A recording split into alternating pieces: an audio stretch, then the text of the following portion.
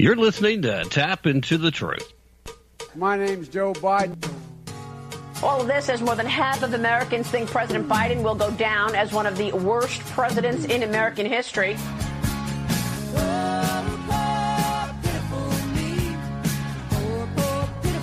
I keep forgetting I'm president.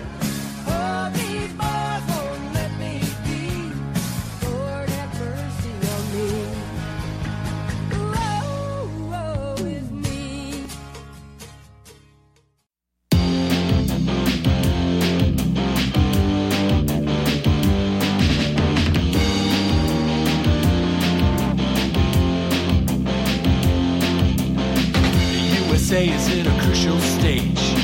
It's not because of foreign wars we wage. It's more to do with the colors blue and red. Too many laws and too much government. Can you tell me where the Constitution went? The Bill of Rights is just hanging by a thread. So many people trying to cross the border, and politicians build a new world order. Too many minds are convinced they should be led. I've gotta be free the way God made men, and I won't be ruled by the damn UN. Taking your right to self-defense. They say you're safer, but they don't make sense. Dangerous ones will not turn into guns. All the unions always ask for more. All we buy is made on foreign shores. Come a day when there'll be real hell to pay. I've gotta be free the way God made men, and I won't be ruled by the damn UN.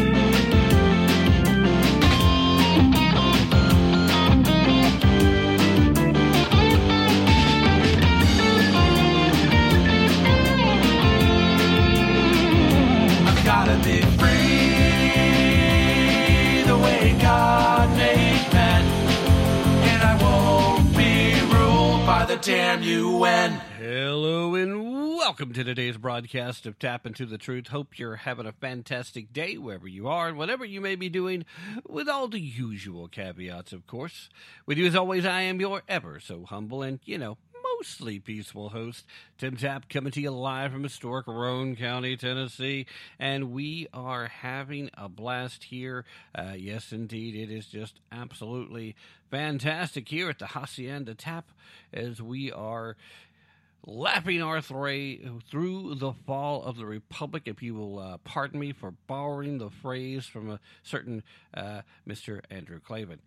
It's one of his catchphrases. I'm sorry, it just seems to really be apropos today. So, Drew, I hope you'll forgive me for swiping that from you. In the meanwhile, let's go ahead and get into today's broadcast, shall we? We got a lot of stuff to get to. But before we do that, I did want to respond to somebody that reached out to me online. They started saying, okay, you've been playing that theme song now for a while. You haven't changed up that first opening bit. And we get that you're starting to play these little snippets that are intended for breaks on the front end to try and refresh it for the purposes of the listeners. Why don't you change it up? Or at the very least, since you tend to run long, and I'll try not to take that personal because, after all, it is true, I do tend to run long. Why don't you shorten it a bit or just not play the whole thing or fade out of it? And, there's a reason for that. I use that song.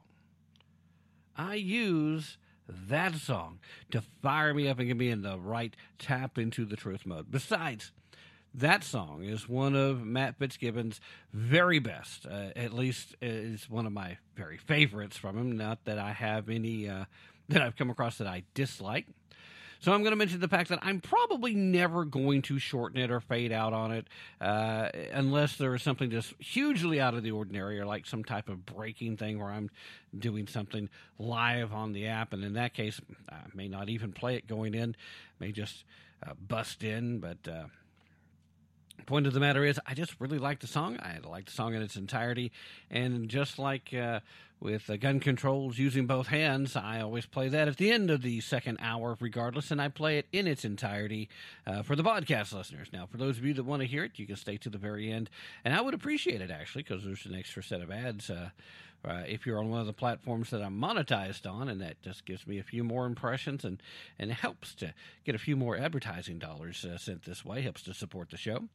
But I just love both those songs so much, I will not cut them short. I just can't help myself.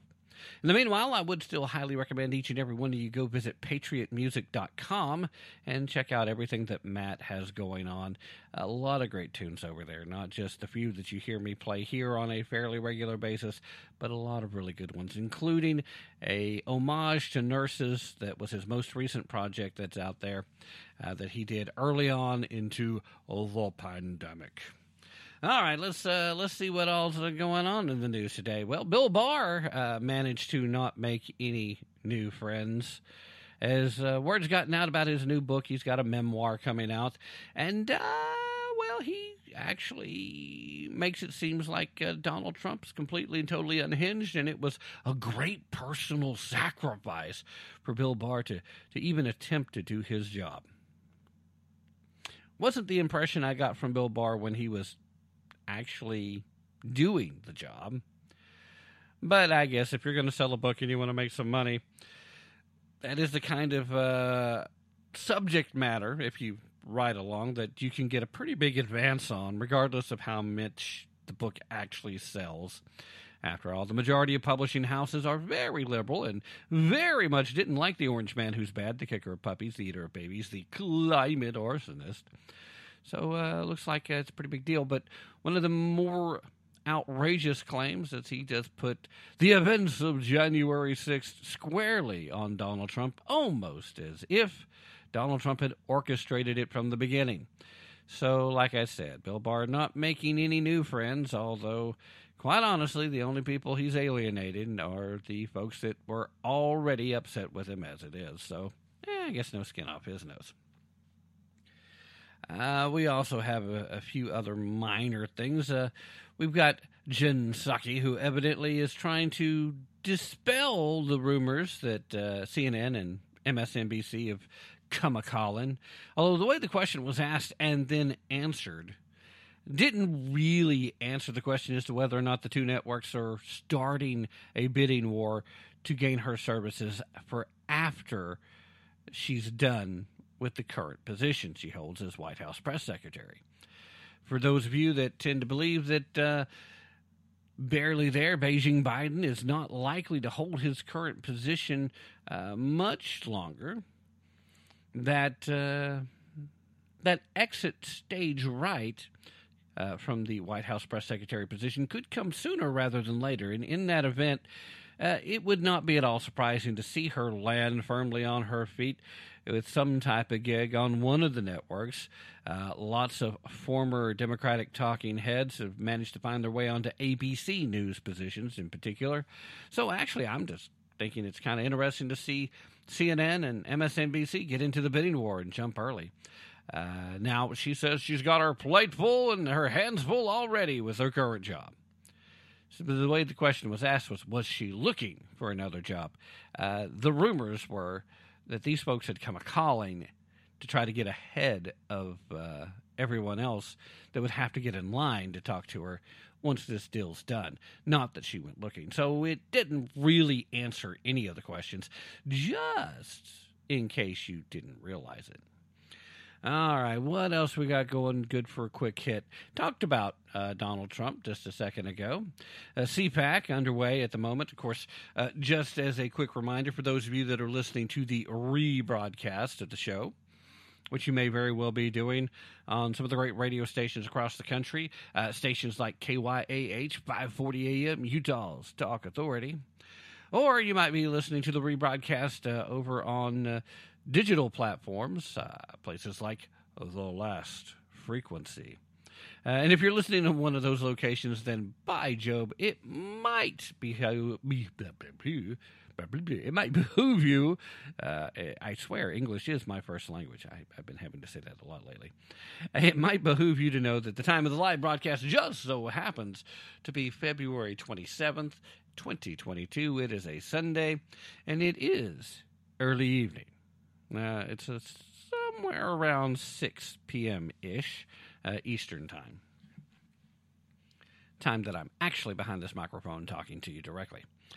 So for those of you that are hearing the rebroadcast, that might be why some of these things may have already changed. Because that's just it. We have a very kinetic situation going on. But back to the point here before I get into that kinetic situation that is the Russian-Ukraine situation, which I'm not going to spend a whole lot of time on, but I'm still going to make a few points about. After all, everybody else is doing it. I don't see spending a whole lot of time on it. You're probably oversaturated with the coverage. It's just about all the legacy media wants to talk about right now. But at CPAC, what we have going on is Donald John Trump gave his speech. And it was quite the speech. It really let Biden have it with both barrels, giving him a certain level of responsibility for what's going on the international stage, which I think is fair. That's certainly correct. He commented about why it is that the political left in this country have declared Ukraine's borders to be sacred, while they completely ignored the fact that we have a southern border. I mean, we do have it. They don't seem to know that anymore. If they do know it, they rarely acknowledge it. And if they do acknowledge it, it still doesn't seem to mean anything to them. The situation on our southern border continues to worsen, and yet most of the media are more than happy to ignore even a brief discussion of it. So a lot of props out to the show hosts that are out there in the media that are making every effort to keep us focused on our southern border. We need to be aware of it. But the big news was the straw poll came out. The CPAC votes, you have to understand, do not represent the Republican Party as a whole. CPAC is primarily the actual conservatives in the party. And so the actual conservatives in the party, the folks that do not want to compromise any longer with the political leftists, that do not want to see a platform of destroy America, but would prefer to see America first. Not necessarily populist, certainly not necessarily nationalist, just folks that believe that this nation is worth saving as she was founded, that she is worth reconstituting to the form for which she was given to us by the founding fathers, the framers of the Constitution. Those are the folks that are typically at CPAC. And in that vote, Donald Trump drew better than 50% total. Ron DeSantis, the governor of Florida, a very Trump-esque type figure, only just slightly more of a statesman, I would suppose. Little less mean tweet, but still just as combative with the media when needed. He got somewhere in the low 20s. I don't have the numbers right in front of me. So I'm trying to go off memory, and unfortunately I'm thinking about some of these other stories. But, he got roughly just a smidge less than half of what Donald Trump got. And then the other top three finishers were down barely above 1%, depending on which one you're talking about. So a clear differentiation between the folks that are amongst the front runners as far as the folks and the names that get bandied about a bit when we're talking about potential Republican nominees for the 2024 presidential election cycle. Now, this should come as no surprise to anyone who's been following politics at all, and certainly shouldn't come as a surprise to anybody who's been listening to this show, because I've been asserting to you for some time that the nomination is Trump's if he wants it. It's Trump's. All he has to do is say, yeah, I'm running. And it seemed like in his speech he was doing everything but flat out declaring that, yes, he is indeed running. I think Making an offer to DeSantis as a VP pick would actually make it nearly impossible for the Democrats to pull any kind of shenanigans and effectively still find a way to come up with a win for whoever their candidate may end up being. Just the overwhelming popularity and just the overwhelming amount of crappiness that has ensued for this nation since Biden took over. I mean, he literally undone the majority of the good things that Trump had been doing, and he did it from the starting point of the artificial shutdown of the COVID-19 pandemic economic closings. So, he's been able to expedite and go, about twice as fast as Obama was able to institute the downgrading of the country. And just the fact that Biden manages to make us look weak internally and on the international stage at the same time, well, like Obama himself said, never underestimate Joe Biden's ability to F things up.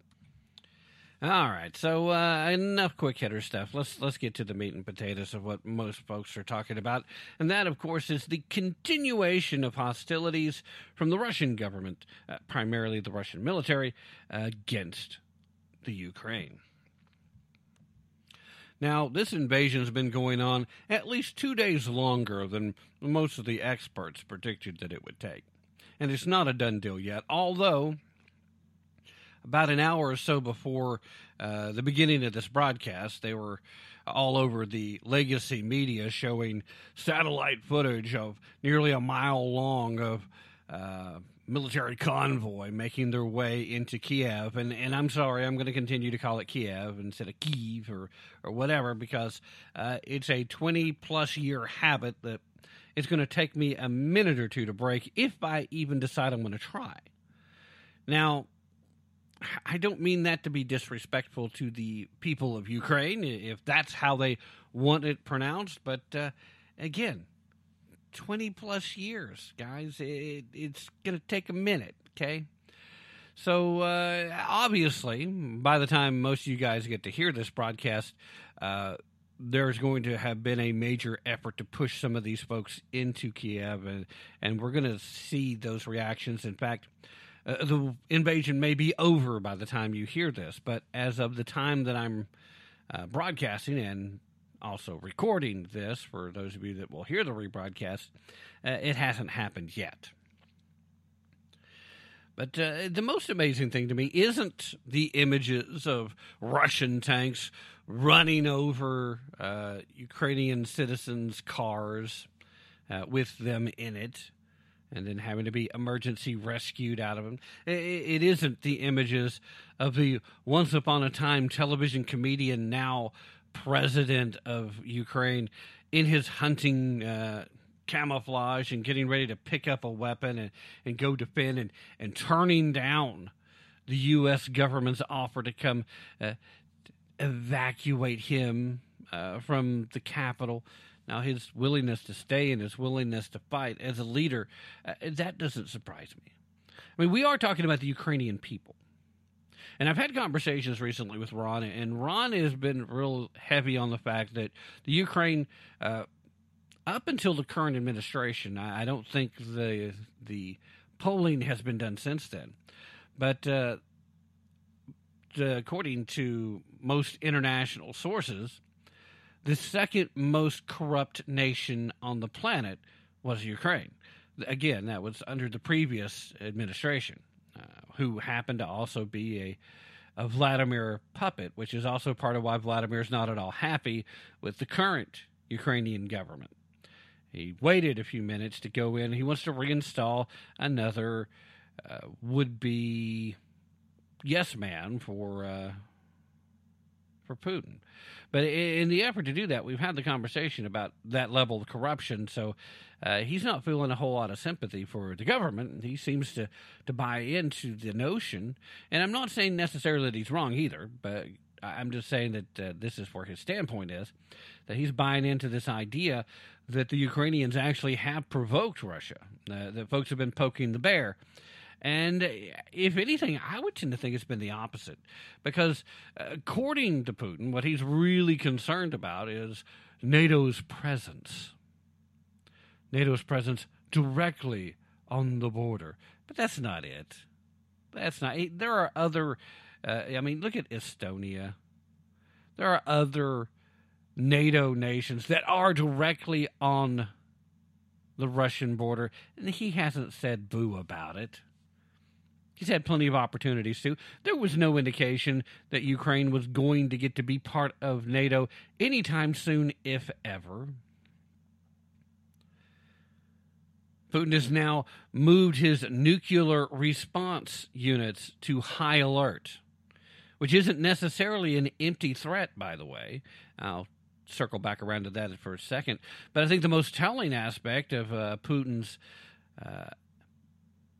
aspirations here are the fact that he issued a very thinly veiled threat to Finland and Sweden, which are not part of NATO. It's like, well, if you're thinking about joining NATO, maybe the same thing might happen to you. Or maybe there will be devastating results, the likes of which you've never faced. Wink, wink, nudge, nudge, tactical nuke, wink, wink. And here's the thing, circling back around to him, elevating his nuclear units to the highest alert status. We know that Vladimir Putin was a member of the KGB at a time when the Kremlin firmly believed that the use of tactical nukes on the battlefield was completely appropriate, would be a completely viable option if other options were becoming ineffective in moving forward with the battlefield agenda. There's been a lot of people talking today about the possibility of chemical warfare being used because the Ukrainians are digging in. The Ukrainians have been fighting this fight for a long time. Now, if you happen to be an ethnic Russian and you're hanging out one of these now recognized by Russia independent regions, then you've probably been one of the individuals that have been fighting the Ukrainians, at least since Russia invaded Georgia. This has been an ongoing thing, and it's been attempted to look like a civil war. But those ethnic Russians, they've never really thought of themselves as being Ukrainian anyway, except for the fact that they happen to live within their borders. Does this matter to anybody? I suppose maybe it shouldn't overall. But if you're living literally right there on the Russian border, and you're not happy being Ukrainian, why wouldn't you just go ahead and go on back to Russia if it's that big of a deal? I mean, I get the, why should I leave my home? But it's not like they've made any effort to want to be a productive part of the Ukrainian society. And I still think ultimately Vladimir is just as upset at the fact that his guy, his puppet dictator, was removed by the Ukrainian people. And that the new guy just wasn't his guy. I think it miffed him. I think it made him mad. And I think we'll see things progress in this fashion. But the most surprising thing to me, I think, more than anything else, is the fact that we have seen a clear-cut reaction by citizens in Western nations. And particularly the reactions that I get to see right here, of course, are Americans, and then primarily here in Tennessee. But then I've watched a lot of folks that aren't typically political folks doing YouTube stuff, and they decided they're going to talk about this. And some of them are just doing reactionary videos to seeing some of the footage that folks are recording on their phones and getting out via social media. And the reactions here, one thing's been made very clear to me. Number one, nobody seems to understand anymore how propaganda actually works, which I guess is part of why the propaganda that we've been getting fed to us here by our own government has become so effective. Nobody seems to be able to critically think their way through the minutia to see what the propaganda is. You know, they're going to show you so much of the truth, and then they're going to show you so much spin to try and make you believe it's something different than what's actually happening on the ground. But that's what makes it so dangerous, the fact that you're seeing enough truth to it that it's easy enough to buy hook, line, and sinker everything they're trying to sell you with whatever it is they're showing you. Whether you're seeing footage that may be legitimate footage, not doctored, but they are going to explain it to you as being something other than what you're seeing. I mean, we see that. But even when you don't see that, just to see the reactions, why do you think the Ukrainian president is standing firm and standing in front of the cameras and making the speeches? Because he's hoping that somebody's going to come in there and assist them in repelling the Russians, or at least put enough political pressure on the Russians to force them to withdraw. He's utilizing propaganda. Not all propaganda is bad, but that's what that is. And, you know, we've seen these heroic moments like the sailors that were holding the footage on Snake Island, where the Russian ship comes up and they tell the Russian warship, go F yourself, shortly before being completely decimated. The Ukrainian Marine that blows himself up in an effort to take out a bridge to keep the Russians from going across the bridge and getting into Kiev. They're on like day 2 of the invasion. Set the Russians back a couple of days in that effort. Some of these people are making great sacrifices, but they're not letting the propaganda part of reporting that go to waste, especially our media here that for whatever reason has decided that they're willing to go all in for the Ukrainians in this. Now, I'm not against the Ukrainian people. I'm not against the Ukrainian government in this case. I am firmly against the machinations of Vladimir Putin and his efforts to forcibly go in and take out a guy he doesn't like just so he can try to put in somebody new. And now he's so far in that he has to finish the job, meaning he's going to have to elevate the level of violence. And this, despite the fact that there was news breaking, again, about an hour or so before I went on with Ron on his show earlier today, the Ron Edwards American Experience, as I was his guest. When we were talking about that, news was breaking that there is, in fact, going to be an effort at a first-round negotiation for peace talks that they're sending envoys to at the Belarus Ukrainian border just to the north.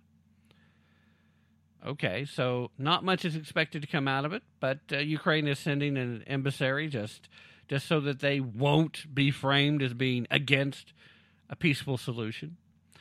I doubt seriously at this point that Vladimir is going to authorize any real peace talks of any kind.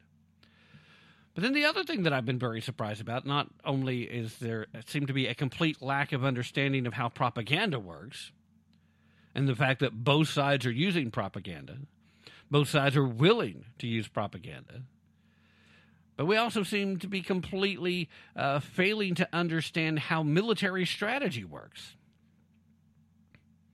Everybody's talking about how Putin has lost his mind. He's become increasingly unhinged. Now, he's probably getting angrier that this isn't going as quickly as he suspected that it would or should. I believe that's entirely possible. I do think that he tended to underestimate the will of the Ukrainian people and their ability to actually hang on. I don't think that he had any clue how well the American-made weapons that were already present were going to be at pushing back his aircraft. And so far, I really think that's the big key, because he was trying to soften up targets from the beginning, and that's what we've seen to this point. We've seen them try to soften up targets. He hasn't been able to be as effective as he liked because those U.S.-built weapons, the higher level of technology than what his folks are accustomed to going up against any type of live-action situation, well, it's been a little more than he expected, so it's taken longer to do that. But yes, there was a concerted effort to not be overly destructive initially because he wants to reinstall another one of his guys. And he knows it's a lot easier to get the Ukrainian people satisfied with the new Russian guy if a lot of the infrastructure is still functionable when they're done. So as little damage as he can do is what he wants to do. But also, all of a sudden, you're seeing a elevation of efforts, a ratcheting up of the level of destruction he's willing to do. Well, yeah, that's military strategy too, because you're trying to gauge, number one, what the international community is going to do, how they're going to react to what you're doing, and you're also trying to gauge what the people of Ukraine are going to do. You want to break their spirit so they'll stop fighting if you can. You want to offer them an easy solution. Now, if this was going on somewhere in one of the Western nations, it probably would have already been over. They would have folded like a cheap suit. We've seen this time and time again. The will to fight doesn't seem to exist among those folks that have had it too good for too long.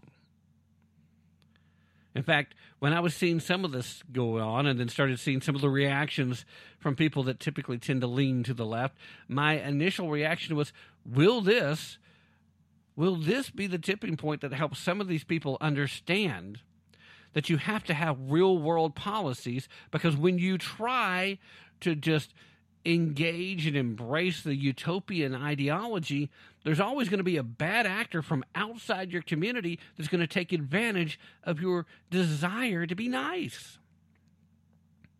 And there's nothing wrong with being nice, but you have to be prepared to get rough and tumble when somebody else who's rough and doesn't want to be nice shows up a knocking. That's where Vladimir's at. And, I was hopeful maybe a few folks would wake up to this and see what exactly it is that's going on. But then another voice in my head whispered instantly, yeah, here I am admitting I probably need to be on meds. Another voice in my head started whispering, Tim, you know that's just not going to be it.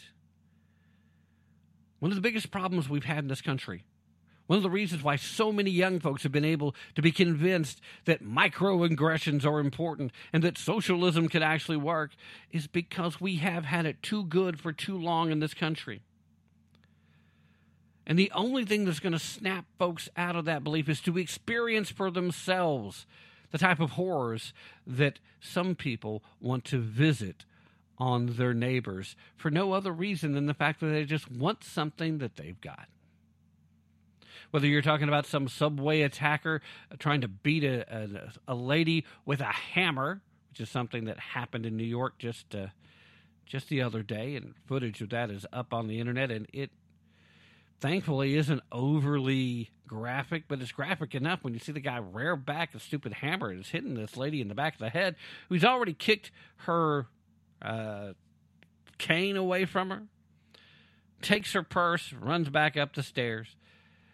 Just, whether you're talking about something that small or if you're talking about the type of insanity that could possibly come from Vladimir Putin sending in these tank support armored outfits that are basically flamethrowers. It's just, whatever that level of inhumanity that it takes to wake you up to the reality, these are the people that are running other countries around the world. These are the people that Barack Hussein Allahu Akbar Obama wanted to have a reset in relations with. That Barack Obama, in his debate with a certain current senator from Utah, Mitt Romney, you know who you are, actually had the nerve to say that Russia was the number one geopolitical threat that the United States faced at that time. Now, he was wrong. China was then, still is. In fact, we need to continue to pay more attention to China and our southern border while this little debacle is going on than we were before. Because let me tell you, while they're wagging the dog, they're going to be trying to detract you from everything. Because what did we see? We're now seeing that Biden went ahead and released the name of his nominee for Supreme Court Justice. He did that because he said he would within a certain time frame. But the fact that this invasion was ongoing, some people seem to think, Marsha Blackburn, seem to think that that makes it inappropriate to go forward with that, because when you have other things going on, a world crisis, why are you spending time doing that, making a big announcement, and making a lot of fanfare about it? I mean, you could have just sent out a statement typed up and let everybody run with it. You could have kept the promise of announcing who your nominee was going to be without having all the fanfare and all the other. Sorry that you got overshadowed by world events. But how about we not lose track of what is China up to and what's happening on our southern border? Because they've been trying to detract you and distract you from our southern border since as long as they've been having to report historically large numbers of people illegally crossing, which has pretty much been since the minute that the election was certified, and it's only gotten worse since then. We're over 2 million incidents, contact with illegals. And that doesn't come anywhere close to counting all the gotaways. All right, we're past the halfway point of this hour. So I guess what I really want to finish up with on this topic before we take that break and move on to the next topic is this. The Ukrainian people are the ones who are caught in a tough spot. And it is shameful, no matter how you feel about any of the other moving parts in this situation, it is shameful that the United States and other Western European nations gave assurances to the Ukrainians that if they gave up the nuclear weapons that they had as a former Soviet state, that they would protect them from any future Russian aggression. It's shameful that Russia promised, guaranteed, that they would not invade or try to otherwise control Ukraine if they gave up those nuclear weapons. And so, even though they didn't get any formal treaties signed, nobody wanted to go on the record, if you will. Nobody wanted to be actually legally obligated to step in, which makes you wonder how much they believed Russia when they made their promise. Makes you question now how much you should believe the United States. And here's the deal. As long as the Democrats in office, you shouldn't at all. Period. Don't expect them to honor pre-existing agreements. Don't expect them to make an agreement that they plan on honoring. Now, that hasn't always been the case.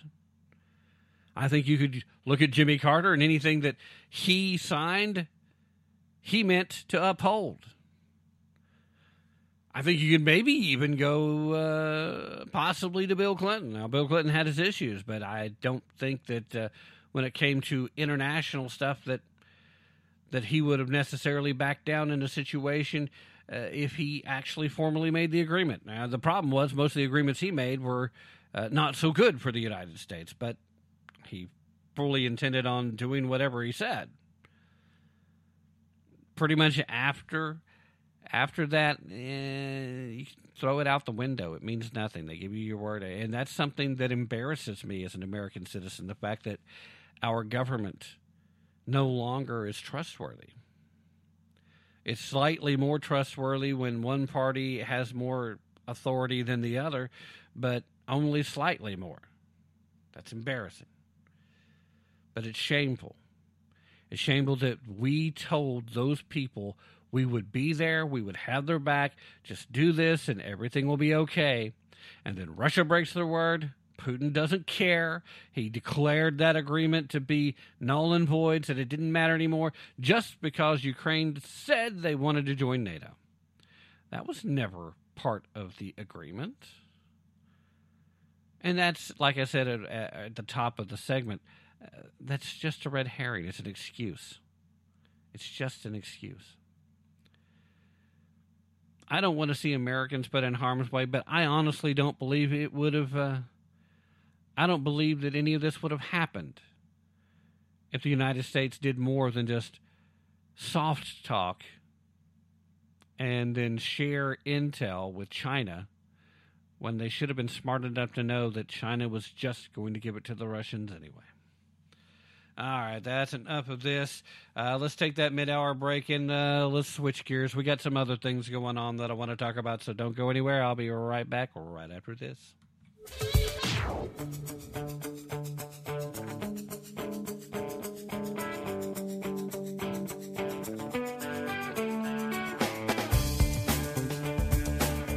I'm Ron Edwards, host of the Edwards Notebook, and you're listening to Tim Tapp and Tap into the Truth. Right here, right now. There is no other place I want to be. Right here, right now. Watching the world wake up from history.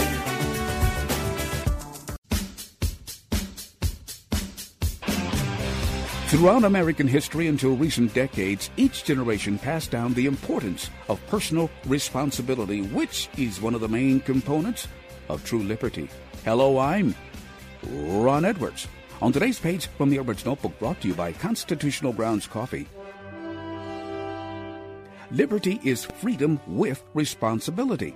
If there are any positive observations one can enumerate concerning the brutal coronavirus scandal that has been used by big government, big insurance, big pharma, and big hospitals like Beaumont Hospital in Royal Oak, Michigan, to try and take control of our personal health decisions, including whether we should accept being forced to take shots that allegedly do nothing to prevent the spread of a man-made coronavirus, but rather spreads spike proteins that are potentially harmful to anyone who comes in close contact with those who obediently took the jab. The good news in the midst of all of this madness is that more and more Americans are taking personal responsibility for their own health and are rediscovering freedom with responsibility. I'm Ron Edwards. For Constitutional Grounds Coffee, simply go to BlueRidgeCoffeeCrafters.com. Ron Edwards, the new voice of America. Hello, this is Dan Perkins for your Songs and Stories for Soldiers Veterans Tip of the Day. What veterans who are homeless or at risk of homelessness should do for help? Veterans who are homeless or at imminent risk of homelessness are strongly encouraged to contact the National Call-In Center for Homeless Veterans at 877-4AID-VET. That's 877-424-3838 for assistance. If a veteran does not have access to a phone or the internet, only then are they to visit the closest VA medical center without calling in advance. All veterans should contact their VA medical center before visiting for any reason. These steps are necessary to prevent the spread of COVID-19.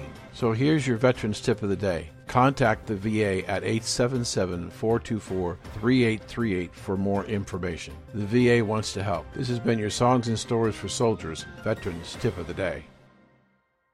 Some men aren't looking for anything logical, like money.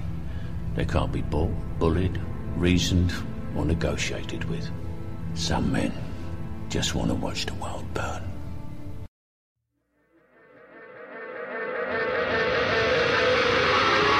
You think it's a dream, we all play parts. Well, I'm in a maze of amazement and Alrighty, ladies and gentlemen, welcome back to the broadcast. Thank you so very much for staying with me through that very brief break. We are having a bit of a dream, if you will. It's a fever dream. It's a bit of a nightmare. It's Joe Biden, who thinks he's president and doesn't seem to know any better. Although half the time he still seems to think that he's in the Senate, or that he's still running for Senate, or something like that. All right, so anyway, before we get back to business, I got two things I want to talk about. Number one, I do still suspect that there's going to be food shortages coming this summer. Hopefully not too severely. Hopefully nothing that you yourself are going to end up missing in the wonderful world of the grocery stores that you go to. But, you may find yourself in a situation where some things might be helpful. And if one of those things that is indeed helpful might be something to satisfy your sweet tooth, then, man, oh man, do I have the candy bar for you. Now, I keep calling it a candy bar, but that's not what they claim. They claim it's a protein bar. Yeah, I'm talking about Built Bar again, and the reason I keep talking about Built Bar is because a lot of you guys still haven't tried them yet. Trust me on this one. Even if you don't trust me on anything else, trust me on this one. You're going to like Built Bar. They really do taste like candy bars, and they really are good for you. And if you're going through a food shortage, it would be very helpful if you had stocked up on some Built Bars up front, because it'll help get you through those times when, when the meals become a little lean and when the nutritional issue gets a little scary. It's going to be good to have some Built Bars. And yeah, I just go down into today's show description, copy the entire link. Now, I know on some of the podcasting platforms, the whole link will actually be live. If the whole link is live, then you can just click it. That'll work fine. A lot of them, part of the link will be live. Now, I'm not even putting it to be a live link. So it could, over at BTR, which is one of the first places I upload for the distribution purposes, I don't even put it live there at all because that tends to mess up everything over there, where certain simple links will work fine and those get all jumbled up. So I put it in as not a link, but I want you to copy it in its entirety, paste it to your web browser, and then go visit. And you can go see everything that Built Bar's got going on. And by using that link, they're going to know that I sent you. That way I don't have to tell you a whole bunch of sales stuff here. Just go see what they got. You're going to love all the flavors. You're going to love some of the non-protein bar items they have as well. Just go check them out. And just please, all I'm asking is that you use that link so that they know I sent you, so that if you do make some purchases, then I'll get a very small, tiny commission. It helps to support the show. You get something you want, they get to make a sale, and I get a little financial support. It's a win-win-win if you make a purchase. So there you go. It's a good thing. Now, if you're not listening to a podcast, however, if you're listening to terrestrial radio, for example, then what you may want to do is just come visit me a little later when the time's right over at tappintothetruth.com. That's TAPP intothetruth.com. And once you're there, you can scroll down that homepage a little bit, and you will see banners that you can just click on. There's multiple Built Bar banners on there, and that will work just the same as having used those links. So that works just as good. Plus, if you go ahead and go there, you'll see all the other things that are on that homepage, including the fact that I have a link to the Amazon pre-sale page for A.J. Rice's upcoming new book, The Woking Dead. And I do want to tell you guys that we are still working on trying to finalize how we're going to do the giveaway. We're going to be giving away some of those books as soon as they drop. That will be in July, so you're going to have time to get involved. So we'll be making that announcement soon. As we make those announcements, what you may want to do is skip all that jazz and just go ahead and go to the Amazon page for pre-orders. Make sure that you can get your copy as soon as it's available. Plus, you also get a chance, if you go ahead and do that, to send a message to Hollywood, to send a message to all the leftists, and even to Amazon themselves, that's the kind of material that you want on their platform. That's the kind of material that you want in your library. And that's the kind of material that you personally support. By sending that message to them, you're helping to preserve the American Republic in a way that really is going to get their attention through dollar bills, y'all. That's a big positive. All right, now let's get back into the business sides of the show, because this next story, this is something that's still going on. The culture war continues even while you're distracted.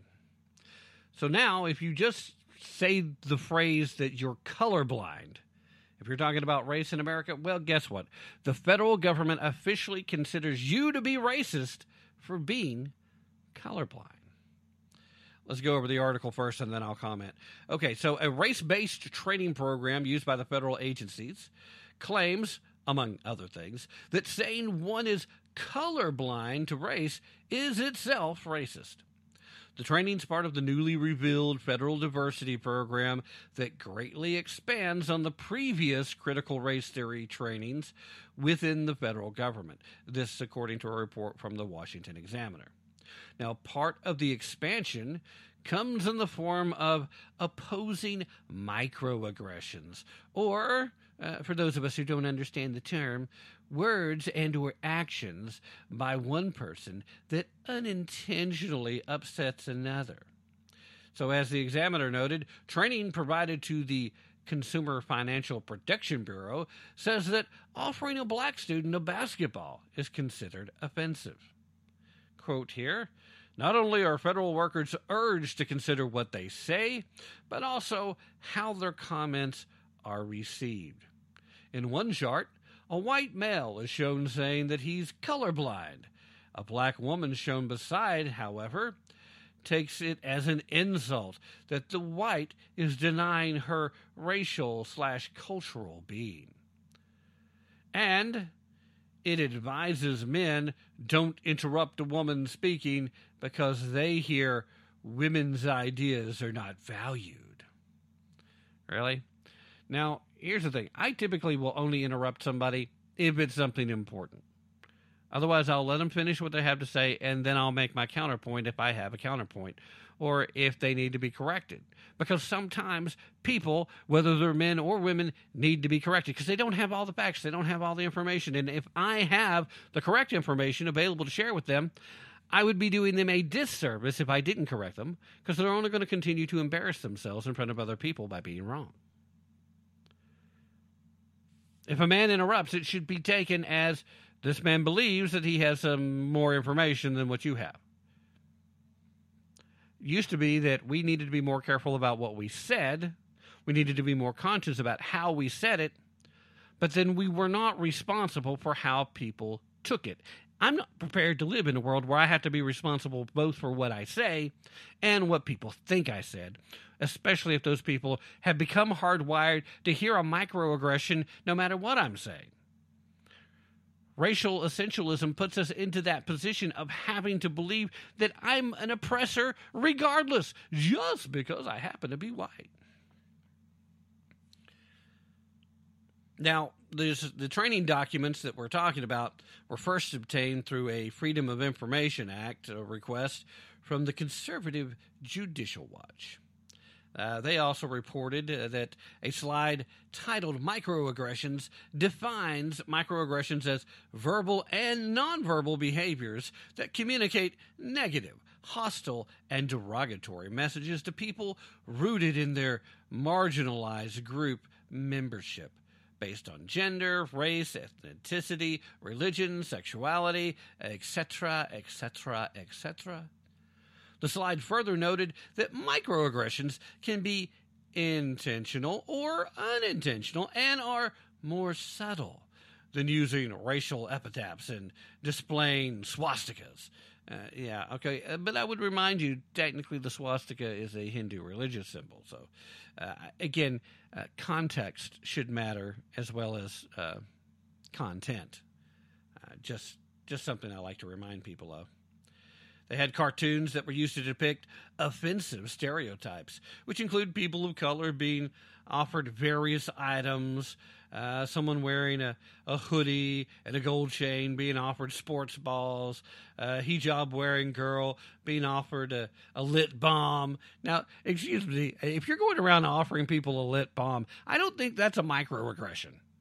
I think that's a pretty aggressive move. Here's a bomb. Here you go. Hold on to that for me, would you? Come on.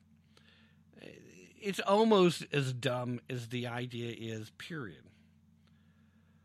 But they go on to talk here also about a picture of Osama bin Laden, a girl being offered a maid's apron and a sombrero, which those two do not go together, by the way.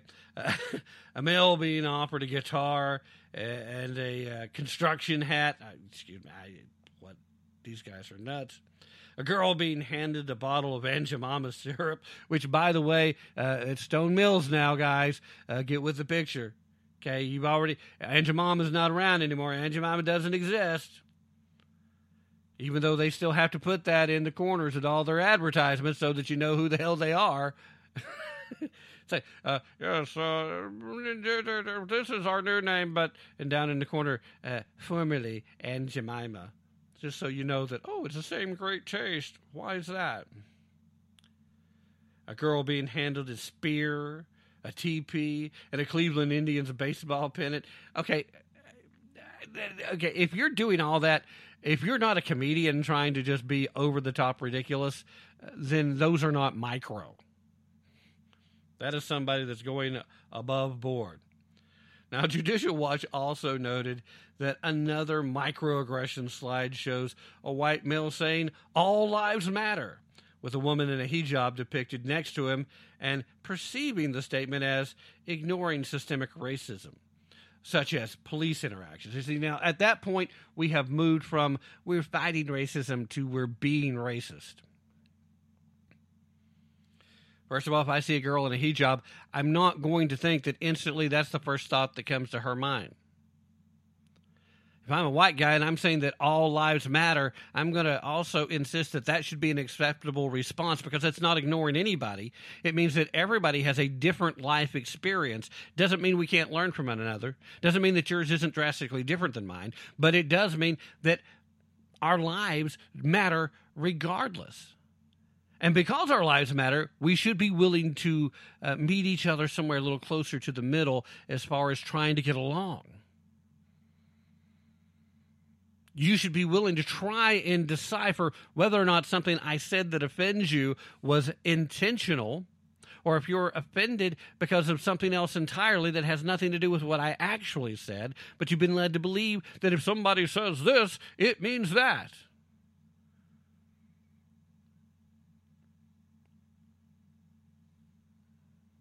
Another side-by-side comparison showed a woman wearing a pink protest hat. Well, we know what hat that was. Saying, quote, "As a woman, I know what you go through as a racial minority."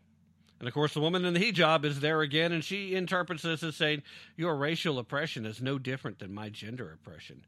Say, what? The slides include a list of questions and statements deemed to be examples of racial microaggressions. Where are you from? That's a microaggression. We've already seen part of this list. We've talked about it in the past, but this is still part of the deal, and this is back at all the federal agencies. Where are you from? Where were you born? Now, if I see somebody that maybe looks Asian or maybe looks Hispanic, I'm not assuming that they're not American. I'm not going to assume that. Now, if they tell me when I ask this question that they're not, well, then I'm going to say, okay, well, when did you come here? Are you trying to become a citizen?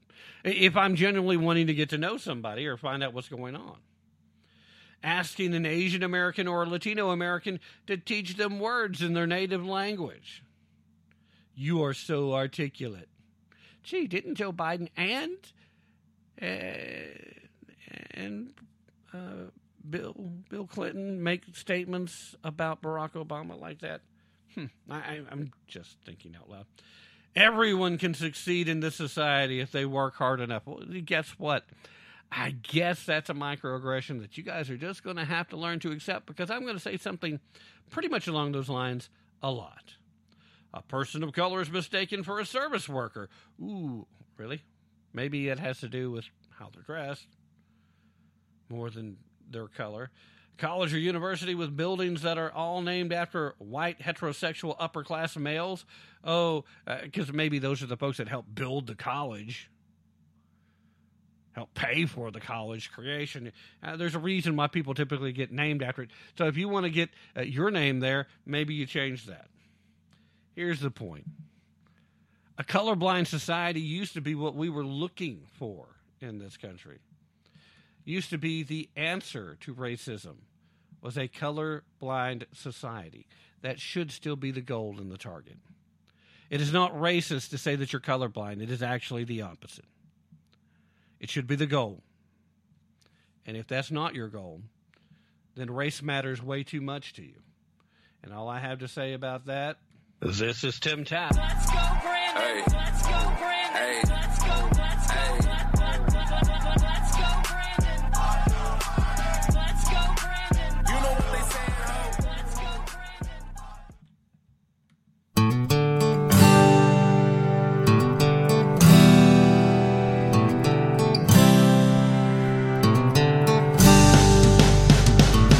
She was from a blue state clan, taught to praise the little man, told that unions saved the working class. He was raised a red state son, to love the flag and own a gun, warned about the greed within the mass. They met beneath the moonlit sky, a college party drunk and high, and when they had degrees they said their vows. He couldn't say when, he couldn't say how, he couldn't say why. She was different in his eyes.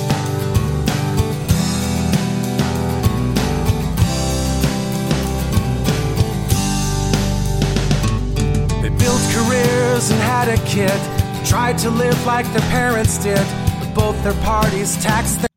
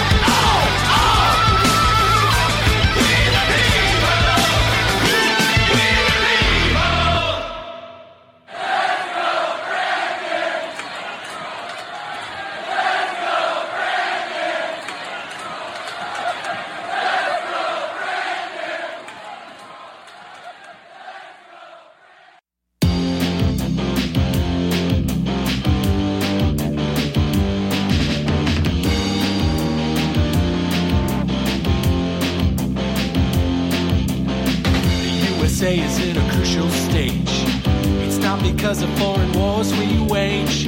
It's more to do with the colors blue and red. Too many laws and too much government. Can you tell me where the Constitution went? The Bill of Rights is just hanging by a thread. So many people trying to cross the border, and politicians build a new world order. Too many minds are convinced they should be led. I've gotta be free the way God made men, and I won't be ruled by the damn UN. Taking your right to self-defense. They say you're safer, but they don't make sense. Dangerous ones will not turn into guns. All the unions always ask for more. All we buy is made on foreign shores.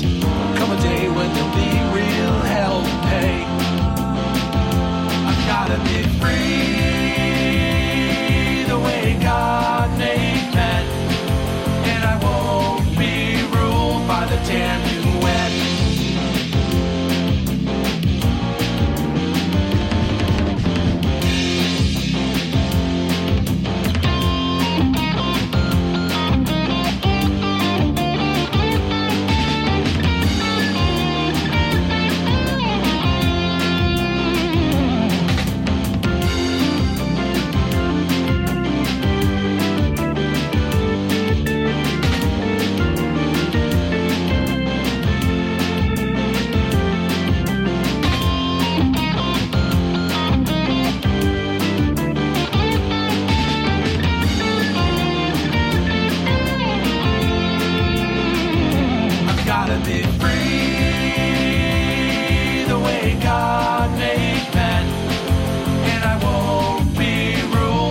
Damn UN. Hello and welcome to today's broadcast of Tap Into the Truth. Hope you're having a fantastic day wherever you are, whatever you may be doing, with all the usual caveats, of course. With you as always, I am your ever so humble and, mostly peaceful host, Tim Tapp, coming live from historic Roane County, Tennessee, where we are just a few miles outside of Knoxville. Just in case you needed to have a rough idea, I am an East Tennessean, born and bred, so very proud to be part of the volunteer state, and so very honored and privileged to have you listening to today's show. This, of course, is the second hour of a 2-hour live broadcast that took place initially on February 27th, 2022, Sunday, and we're, hanging around somewhere around 7 p.m. Eastern. You, of course, can adjust your time zone accordingly. And if you missed the first hour, I'd highly recommend you go back and check out the podcast. We go back and head it out. Now, I'm saying all that for the benefit of the folks who may be listening to the rebroadcast on terrestrial radio, or the folks that may be listening on other digital platforms. Terrestrial radio like KYAH 540 AM, Utah's Talk Authority, where we are settling into a brand new time slot. We're starting our new adventure at 1 p.m.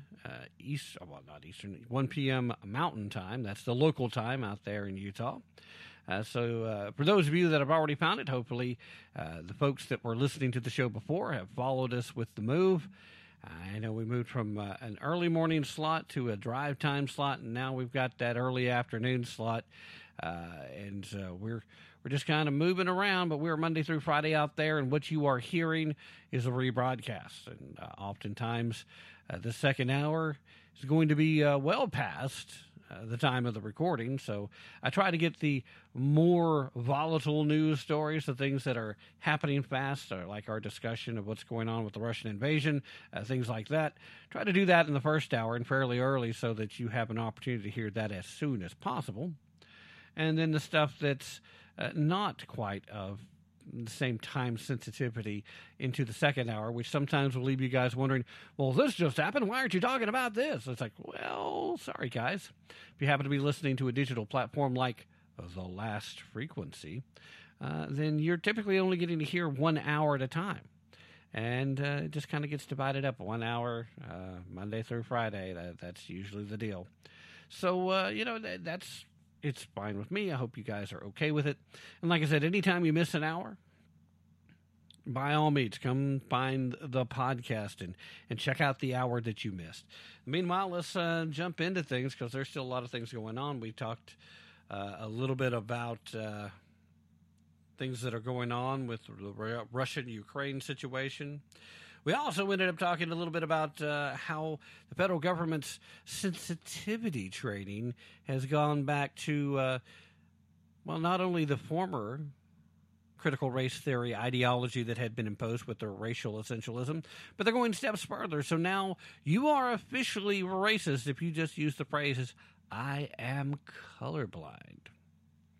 That's being racist now. That was absolutely the opposite. I just didn't have enough time to get into that, but I don't have time to go on, so we'll probably readdress it. Trust me, that's not a topic that's going away anytime soon. Did want to talk a little bit about the fact that today, Sunday, they were starting to make a bigger and bigger deal about how the State Department is now urging American citizens to get out of Russia. That's not something they had been saying up to this point. They've been telling citizens that are in Russia to leave immediately. And this is as air flights out of Russia are already being canceled left and right. Europe, several European countries have already ended flights from Russia, both commercial and any other type of flight. They're being shut down. Now, one or two things could be at play. Either, number one, they're concerned about what Vladimir may decide to do next, and for fear of trying to use citizens of other Western nations as some level of collateral if they haven't already gotten out.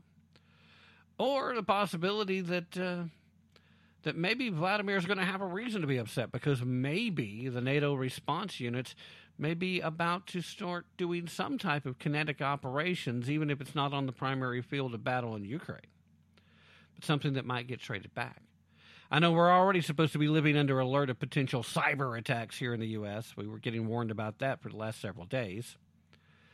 Obviously, Joe Biden wants to do some talking, but so far it's all been pretty soft talk. And until over the course of this weekend, they finally did go ahead and end Russia's access to the SWIFT system, or at least several Russian banks are no longer able to utilize it. I don't think they actually completely eliminated all of them. Until that happened, it seemed like Vladimir was perfectly content just threatening Sweden and Finland. Things have changed quickly now, though, with that going on, and it seems to be spiraling. We'll see where things end. I have a lot of concerns, but just the way they went about these efforts to contain Russia economically, all these sanctions, do they honestly think that they can negotiate with China or that they can negotiate with Iran and that's going to help stop Russia? I mean, Iran is already a Russian proxy in the Middle East, have been for a very long time. So whatever you're going to do to try to benefit Iran, it's going to end up benefiting Russia. And China right now very much is interested to see what happens if Vladimir can get anywhere in the neighborhood of possibly reconstructing the Soviet Union.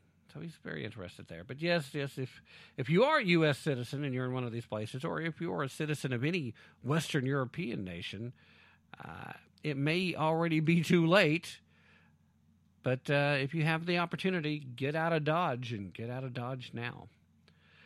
All right, with that having been said, there are some other things going on around the country, and I want to spend some time talking about that because the culture war never ends. There is no end to the culture war, and do not be distracted by what is going on in Ukraine to the point of losing sight of whatever China's up to, by losing sight of the U.S. southern border and its lack of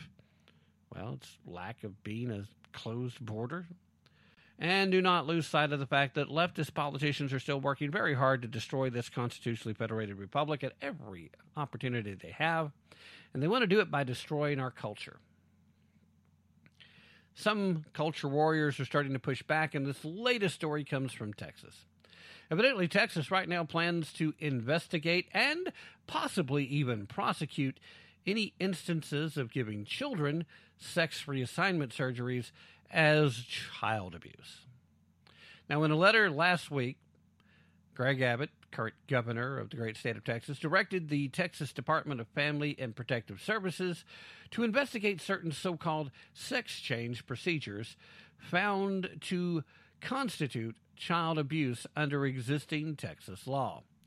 Now, Abbott cited an opinion by the Texas Attorney General, Ken Paxton, in this letter, quoting that, "It is already against the law to subject Texas children to a wide variety of elective procedures for gender transitioning, including reassignment surgeries that can cause sterilization, mastectomies, removals of otherwise healthy body parts, and administration of puberty-blocking drugs or other doses of testosterone and or estrogen to change the body chemistry."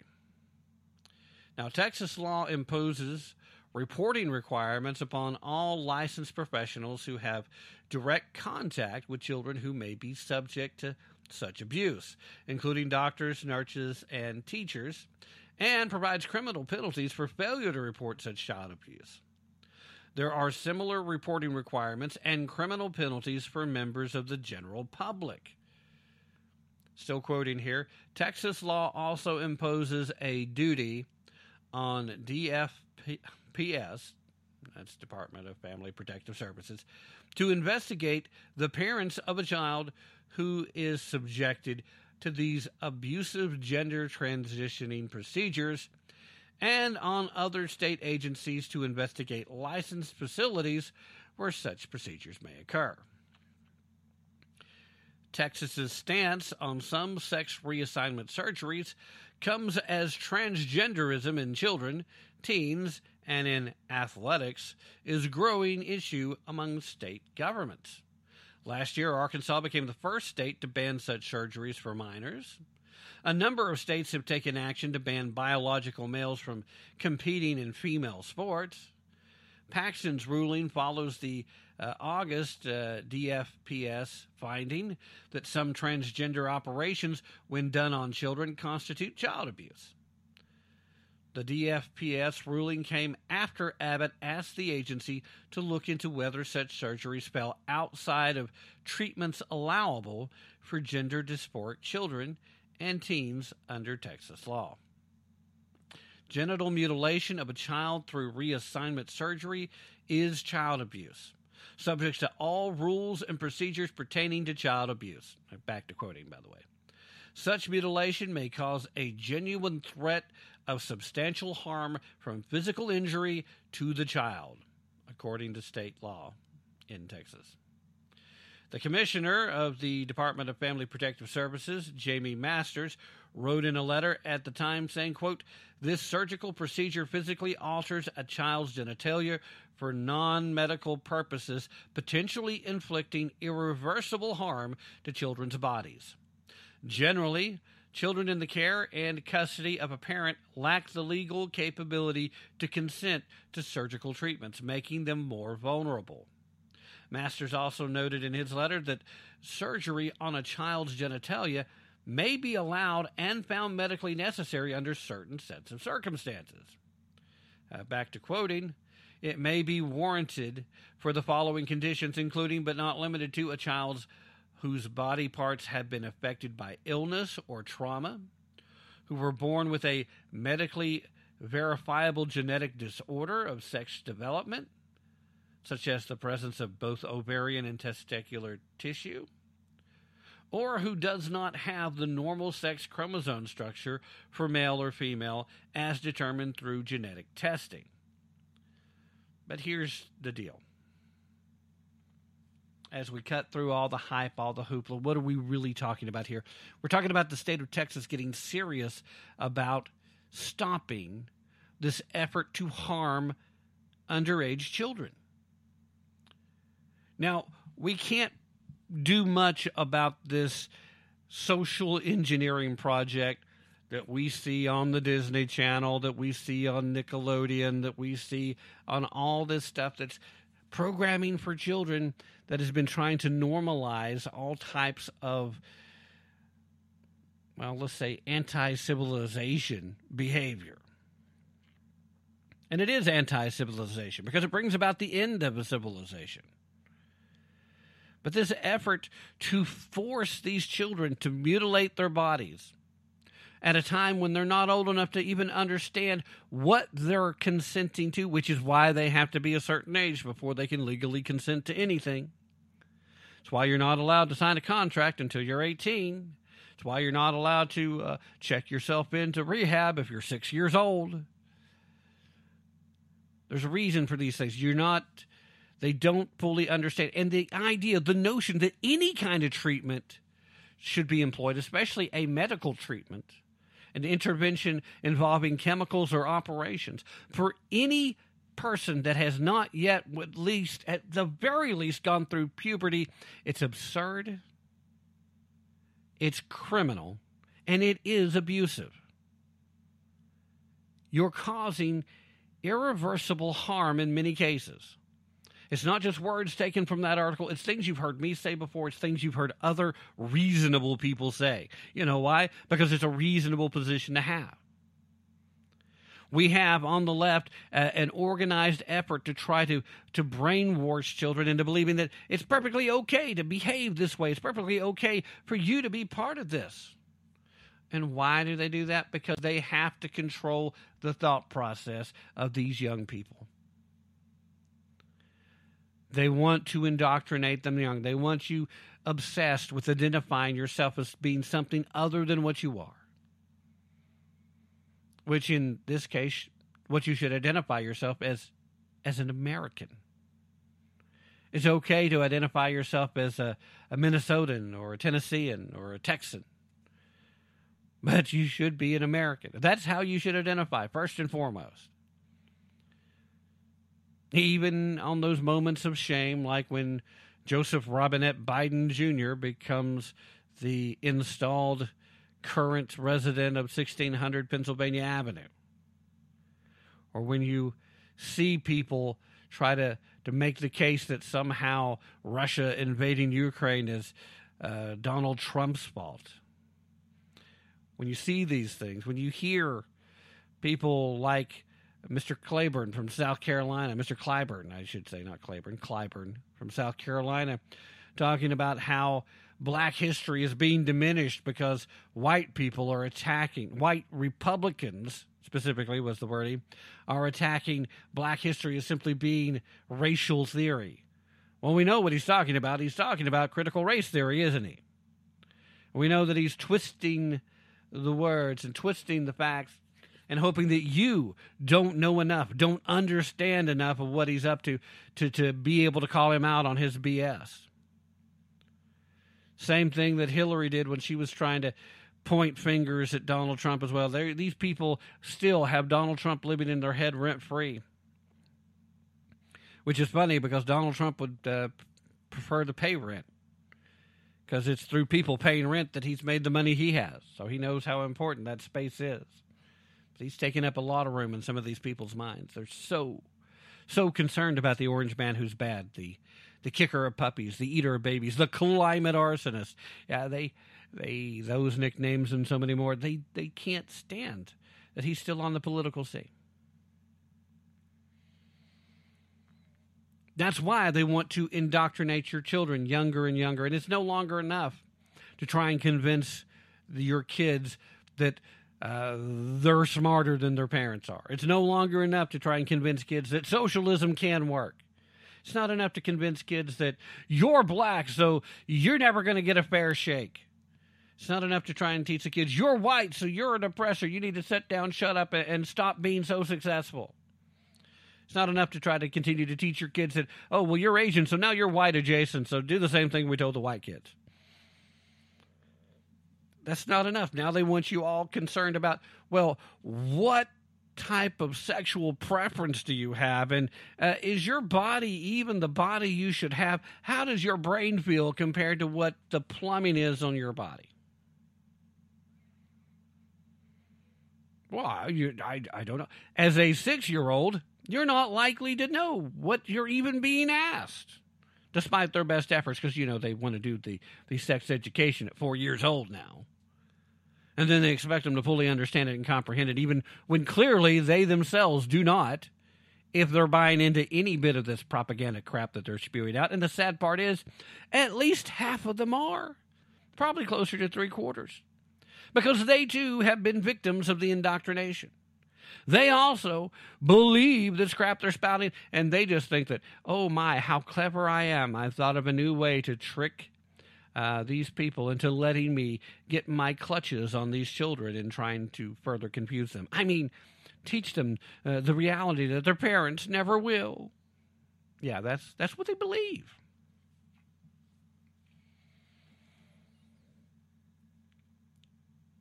Now, I'm a firm believer, regardless of how else you want to play it, that these sexual reassignment surgeries, when you're going in and making these changes, that this is mutilation of your bodies. Your body's built a certain way. Your body exists for a certain way. That's your DNA. That's who you are. And guess what? No matter how you mutilate your body, no matter how you change your outside looks, you haven't changed your DNA. You still are exactly who you were born as. Now, some traumas come along to make you feel different than that.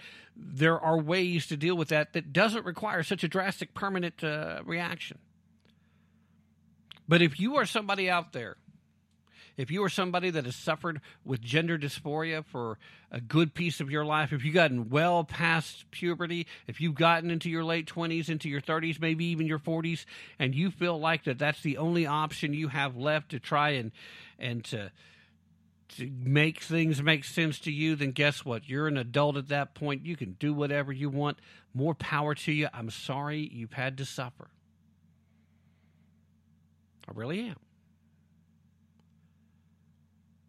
But if that's your set of circumstances, if that's who you are, then you should also realize that what we're seeing now is more a social contagion than an acknowledgement of your condition. We can see you and still say that children who have not yet went through puberty should not have to deal with the type of choices that you are making. Statistically, we know that the majority of young people that go through any form of actual gender dysphoria tend to outgrow it before they hit their 20s. Now, that's a good thing. Doesn't mean it's not real. Doesn't mean it hasn't affected them. It doesn't mean it hasn't changed how their life has been impacted. But if they can get past gender dysphoria without having to have radical surgery or hormone treatments, or even, in some cases, they don't even have to have any level of psychological assistance. And by that, I mean time with a psychiatrist or a psychologist. If you're in that situation and you can outgrow it, that means that there's hope for the majority of young people that legitimately do have some level of confusion, that they don't have to do these things, which makes it even more of an egregious action when somebody who's in a position of authority, when someone who's a trusted authority figure in their life pushes this down their throat as the answer, as the solution, when the truth of the matter is, the majority of the time, the actual solution is give yourself some time to grow into who you're going to be. If you're getting into your teens and you don't have a certain amount of angst, then you're not a normal kid. And guess what? And there's nothing wrong with not being a normal kid, by the way, which is usually what leads most of the this type of confusion to occur in the first place. Just because you happen to be gay doesn't mean that you're actually a transgender of the other sex either. I mean, at some point, shouldn't the transgenders and the gays actually be kind of upset at each other because they both are kind of, in their own existence, they're kind of diminishing the other's existence, right? Aren't they? Sort of? Yeah, I mean, really? Based on the social contagion version of what we see going on. Again, folks that are legitimately going through gender dysphoria, that's a whole different ballgame. And there are those people that are suffering with this. And again, I do not want to diminish their suffering at all. I don't want to be insensitive or uncaring to them. I know some people who have went through this battle. I do. I've had guests on this show who have went through this battle, went through the process of doing the whole change, and then when it was all said and done, they come to realize that that was never the solution for them. But it ruined not only their lives, but the lives of their family as well. There's a reason why transgenders, actual transgenders, have one of the highest levels of suicide. And that's because we're not helping them the way they need help.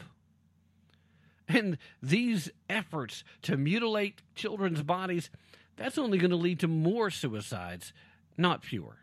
Because when these kids outgrow this situation and realize they've done something that they can't undo, that it's no longer right for them, well, how do you think they're going to react to that? This is, I was going to say it's the worst kind of child abuse, but no, sexual assault is the worst kind of child abuse. But this isn't too far from it.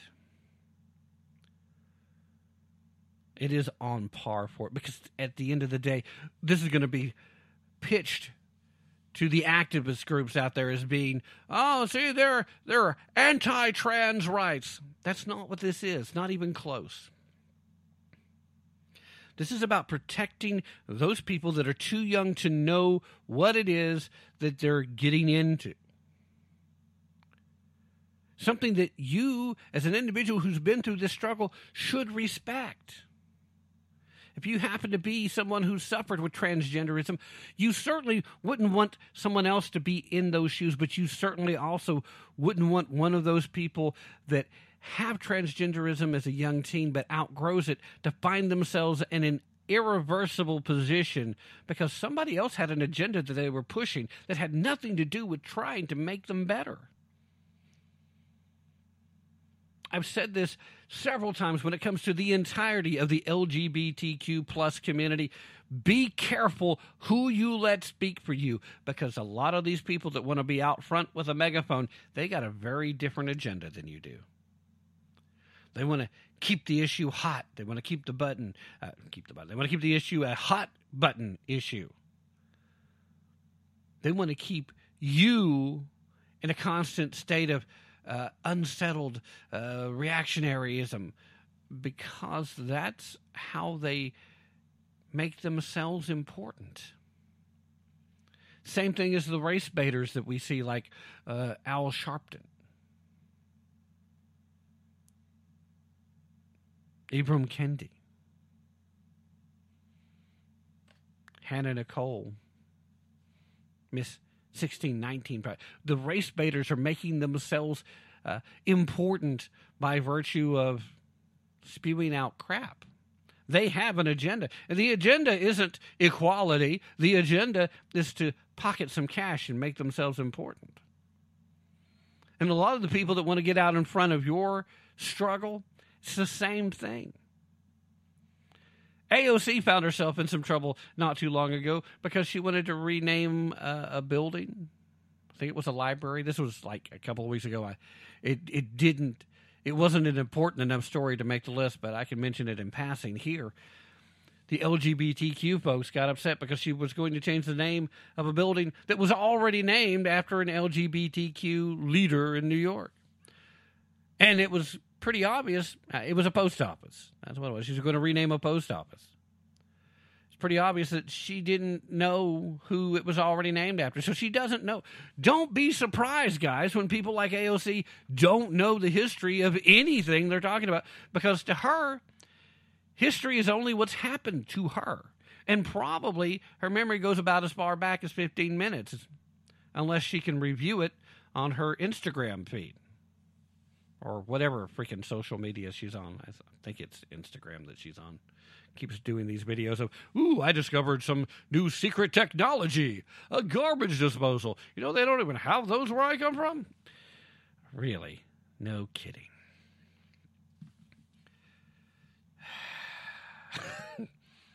Anyway, Texas, not the first state to take some steps, but this is pretty strong. And they are the first state to actually want to hold this in place as being child abuse. And that's a step in the right direction. More folks need to do exactly that. Meanwhile, don't go anywhere. We're going to take that mid-hour break, and I'll be right back right after that.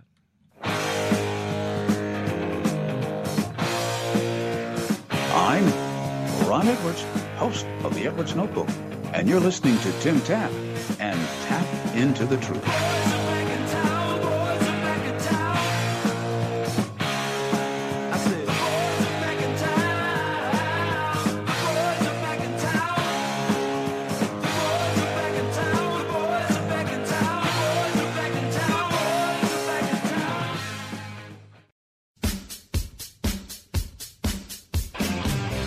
In 1941, when the Japanese bombed Pearl Harbor, only 3.8% of babies born in the United States were born to unwed mothers. Hello, I'm Ron Edwards.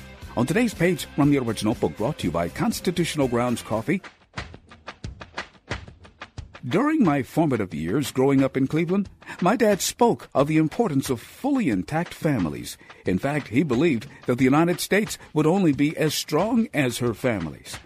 I long ago came to the conclusion that Dad's belief in the importance of strong families for the stability of our republic was spot on. Today, our one-time envy of the world nation is suffering the impact of over 40% of children being born into one-parent homes where fathers are not present. If this trend is not reversed very soon, our days as a great, powerful nation will be over. The Saul Alinsky-inspired leftists, along with their foreign friends like the Chinese, are celebrating this troubling trend that could help render our beloved nation unable to sustain herself or defend herself from enemies, both foreign or domestic. I'm Ron Edwards. For Constitutional Grounds Coffee, simply go to BlueRidgeCoffeeCrafters.com. Ron Edwards, the new voice of America. My name's Joe Biden. My name's Joe Biden. I'm Jill Biden's husband.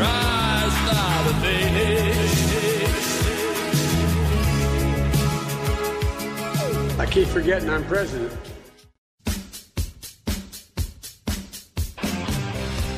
Regime leader Joe Biden has warned Americans that a Russian invasion of Ukraine over there will affect Americans here.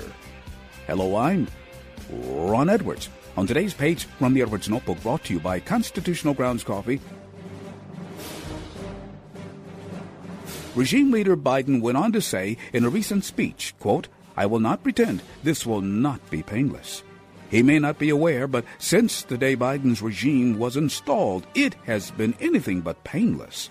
Up to now, he alone is responsible for any energy supply shortcomings and high prices we, the people here, are having to put up with because he, Biden, shut down our Keystone pipeline and gave approval for Russia to connect an energy pipeline to Germany while also forbidding drilling for oil on federal lands and shutting down licensing for oil drilling in the Gulf of Mexico. By the way, I'm still wondering why the federal government owns up to 70% of the landmass in some states like Utah and turned over our national parks and some cities like New York City to the United Nations. I'm Ron Edwards. For Constitutional Grounds Coffee, simply go to BlueRidgeCoffeeCrafters.com. Ron Edwards, the new voice of America. Is not this simpler? Is this not your natural state? It's the unspoken truth of humanity that you crave subjugation. The bright lure of freedom diminishes your life's joy in a mad scramble for power, for identity. You were made to be ruled. In the end, you will always kneel. All right, ladies and gentlemen, that, of course, is a preview of Joe Biden's upcoming State of the Union address. Ordinarily, I would play a little music rolling this in, a little more bumper music rolling this into this segment, but yeah, I had to say that. I couldn't help myself. State of the Union address upcoming on Tuesday. It should be interesting to see what all gets mentioned and how it plays out. I mean, sadly enough, we all know that the State of the Union is nowhere near as good as it was when he found it. Certainly worse for wear, and most Americans are worse off than they were when Joe Biden assumed the office. It should be full of platitudes and ridiculousness, and he'll try to sound tough when it comes to Putin. I'm sure that'll come up too. We'll see what happens. And that's assuming, of course, that Ukraine is still standing by then. It will be difficult for them to hold out till Tuesday. And, of course, this show is being broadcast live on February 27th of 2022, so it's still Sunday, so a lot of time between now and then.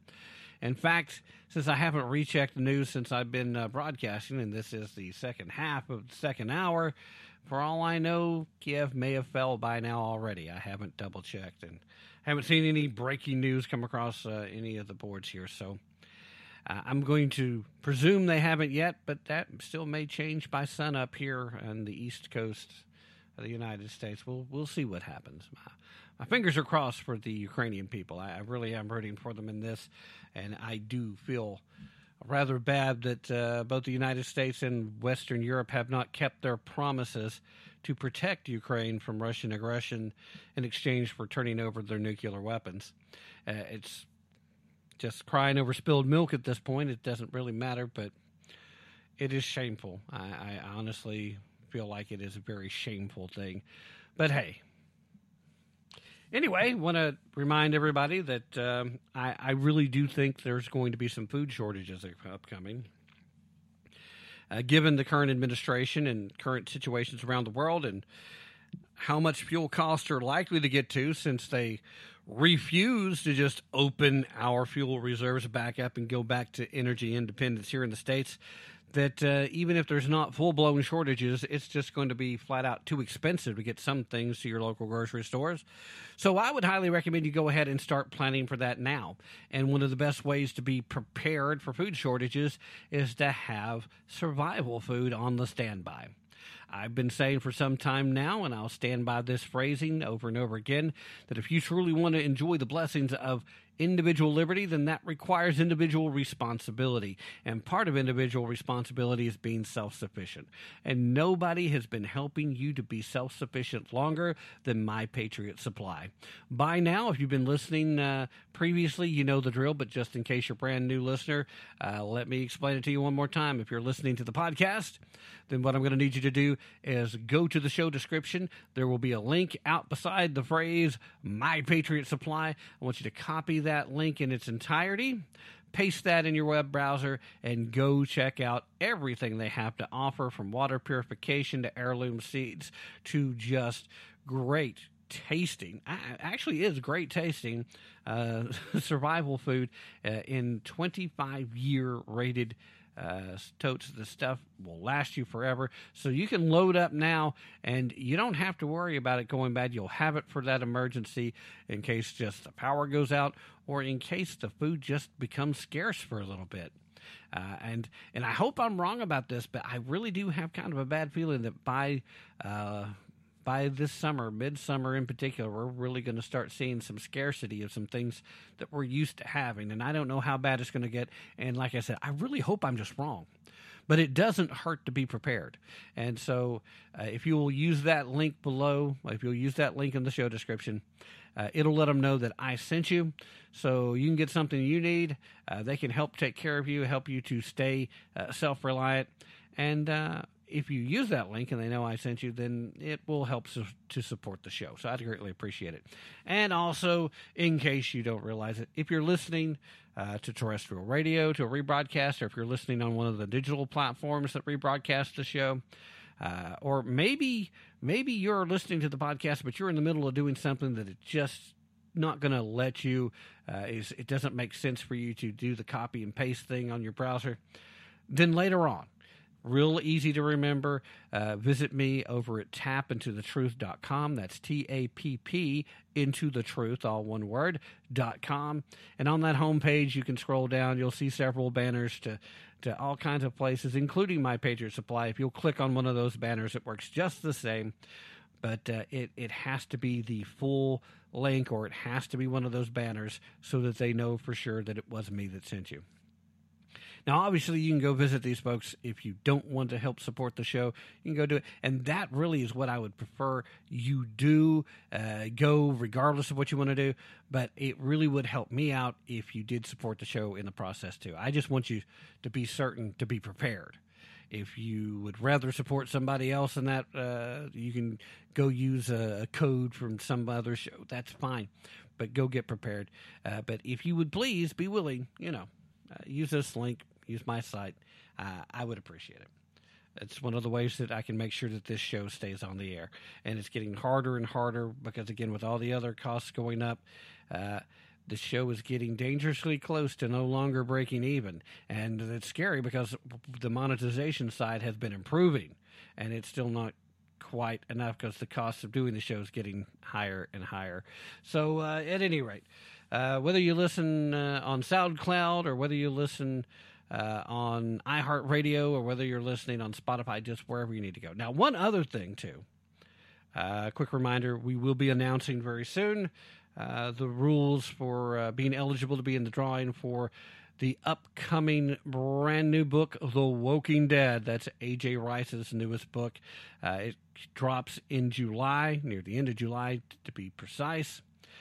If you are interested, I would highly recommend you go ahead and pre-order a copy over at Amazon. There are some banners on that homepage over at Tap Into the Truth. You can hit it there. You'll have to scroll down, and it's going to be one of these switching Amazon banners. It will take you to the pre-order page. I will put a link in the show description for those that are at the podcast. And you can do the exact same thing that you would for the My Patriot Supply. Go check it out, read what all the information, decide if you would like to have a copy. And, if you're not confident that you'll be one of the winners of the free copy, then go ahead and pre-order. It sends a strong message, sends a message to leftist politicians, it sends a message to the mainstream legacy media, and it even sends a message to Amazon. You're tired of the woke BS, and you want your America back. That's the message you're sending. And Yeah, the more pre-orders for a book like this they get, the more they get that message. So feel free to do that. And, worst case scenario, you pre-order a copy, and then you end up being one of the winners, and you got 2 copies. That means you got a copy you can do whatever you want to with and still have one for your library. So all the better. It's a win-win for you. All right. With that having been said, like I mentioned before, culture wars always continue, and this is that moment where I just randomly mentioned Charlie Gard. I made a promise a long time ago, and I made that promise actually not just to you, the regular listeners at the time, and many of you changed. The demographics of this show have changed drastically since I made that promise. But I also made that promise specifically to Kel Fritzy, because this was an issue that actually was outside of her normal reporting, because she was a counter-jihadi. Primarily, that was what she focused on, especially counter-jihad activities in Canada. She was so angry with Trudeau, and since she's passed, I feel a special obligation to continue to honor all the promises that I made to Kel. And one of those promises was to, whenever it made sense, and then sometimes just randomly for no apparent reason, bring up Charlie Gard. Sometimes I'll just bring up Charlie Gard and say, if you don't remember the name, then I suggest you research it. But Charlie Gard is literally the poster child of why socialized medicine is a bad thing for any free country. Charlie Gard is the young kid that had a disorder that the British medical establishment said, okay, well, there's nothing we can do to treat him, so we're just going to try to make him comfortable till he passes. And then the world became aware of young Charlie. And there were some experimental treatments that could have been offered up, but, well, it was far too expensive for the socialized medicine of the UK, so the British health system said no. Charlie's parents said, okay, well, here's what we're going to do. We'll release you from all obligation. Just let us take Charlie to go seek some of these treatments. They had offers from Israel, offers from folks here in the United States. They had all kinds of money raised to help cover the expenses of moving Charlie and getting him to this experimental treatment. But the socialized medicine of the UK had spoken. And at that point, it became more important for them to demonstrate that they got to make the call. Charlie, sorry about your situation, and sorry that your parents think that they should have the right to try to find some Hail Mary effort to save you. Well, since then, we have continuously heard the ongoing drumbeat for socialized medicine here in the United States. And now is a good time to remind you that you should not be looking to California for your health care reform here in the States. This from a opinion piece from the Daily Wire, byline by Real Clear Wire. I'm going to read you most of the article, and then I'm going to opine a bit more. U.S. Senator Bernie Sanders has been unable to advance the top-down government takeover of our nation's healthcare system. So, like-minded California lawmakers attempted a state-level version that would have ended private health insurance, would have forced Medicare participants into a new experimental system, and would have put government in charge of California's healthcare. Fortunately for California healthcare consumers, that particular proposal, which was called CalCare, well, it failed to secure enough votes, sending the single-payer advocates back to square one. So you're not out of the woods, but you got a bit of a reprieve. Now, this should be a wake-up call for Californians who cherish healthcare freedom and choice. Had CalCare passed, Californians would have seen a dramatic raise in the cost of living, increased state deficits, and critical health care wait times shoot through the roof. And it also would have exacerbated the current doctor shortages just as an extra bonus. The current California state budget proposal for the fiscal year of 2022, well, it sits at $286 billion. Now, a 2017 single-payer proposal that was similar to CalCare, well, it had an estimated $400 billion price tag, which, of course, is more than, actually almost twice the entire state budget that's been proposed. Now, to pay for CalCare, supporters had proposed what amounts to the largest tax increase in California's history. It would have roughly doubled taxes and would then be taking another $12,250 from every state household. This according to the Tax Foundation. This tax hike plan included a new graduated payroll tax system, with the top rate kicking in for employees with only $49,990 of income, a gross receipt tax on businesses, and additional surtaxes on income for everybody over $149,509. Now, why this would have been a massive tax increase on the middle class, it was only expected to bring in an additional $163 billion a year. That's literally billions short of the funds needed for the new program. So what would Californians get for paying these exuberant taxes? Certainly wouldn't be better health care. Assembly Republican leader Marie Waldron, I'm butchering Marie's name. I'm sorry, Marie, I don't mean to butcher your name. Well, Marie said she looked forward to the CalCare debate and, quote, how much taxes will increase on the middle class? How many people will be kicked off their current health care plan? What Democrats will say to the seniors whose Medicare funds will be raided? How long wait times will be? And the extent to which bureaucrats will ration care? And how many hospitals will close?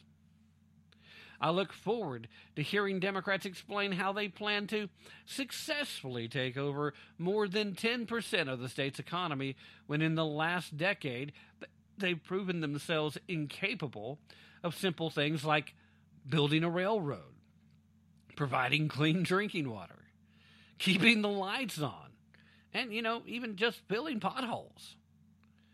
Now, the editors of the Orange County Register agreed, saying, quote, it'd be one thing for the state of California to consider such a sweeping endeavor with a consistent track record of immense success, transparency, and efficiency. It's another when the state can't figure out the basics of state government. Healthcare obviously is very important. It is often literally a matter of life and death. This isn't a ban on plastic straws we're talking about. So, we're talking about a steep cost of living increase due to the rising taxes, as well as pay cuts that medical practitioners would have expected under a single-payer system. That would have increased California's doctor shortage. Even the New York Times acknowledged doctors would likely have to take pay cuts under a government-run system, stating that analysis across the board agree single-payer would cut revenue for doctors. Just as other businesses are leaving California for more business-friendly states, tax increases and revenue cuts would have caused California doctors to take their expertise and their experience elsewhere. Instead of limiting choice under a single-payer system, states should expand the options available to individuals, whether it's expanding telehealth, allowing doctors and nurses to practice across state lines, and repealing needless restrictions like certificate of need laws that prevent hospitals from expanding to meet patient demand. People need more options, not less. Instead of a one-size-fits-all public option, we need a strong personal option so people have greater control of their health care. Hallelujah. Pass the plate. Oh, there's more to the article if you want to look it up. Like I said, it's over on the Daily Wire. Title of said article is "Don't Look to California for Reform Healthcare," and it's in the opinion sections by Real Clear Wire. Now, the dirty little secret about socialized medicine is it's way more expensive than current medicine. It squashes any type of innovation. It creates long waits for regular, routine health care. It creates scarcity for specialty care. And in a state like California, it would reduce the availability of health care exponentially when these doctors started getting out of Dodge. But the big thing here is even with their plan to nearly double their tax rate, it still would have been way, way short of covering the cost of the program. And that's not even taking into account the entirety of the rest of the state budget. Socialized medicine, free medical care for you, is the most expensive option on the table. Which, by the way, you don't actually want to go on the table and under the knife under a socialized medicine program. People still don't understand this basic concept because you still have people like Bernie Sanders trying to convince the American public across the board that this is health care is a right. Well, you know, it's also a right of those people providing you the health care to be rewarded for quality. So the better they are, the better they should be paid. And if an individual dedicates a significant chunk of their life to becoming a trained healthcare professional, they should see the reward for that. They certainly shouldn't be turned into a low-level government employee. If you guys already think that teachers are underpaid, you're really, really going to be in for a shock when suddenly your doctor's getting paid less than that, because who do you think is going to stay employed as a healthcare professional if that's your pay rate? It's not going to be those A-plus doctors that graduated with all the honors that are really, really good. It's going to be those folks that barely made it through medical school. The old adage is, what do you call a person that passed medical school with a D-? You call them doctor. Because it's just the same as passing with that A-plus. You graduate, you're a doctor. You just may not be the preferred doctor.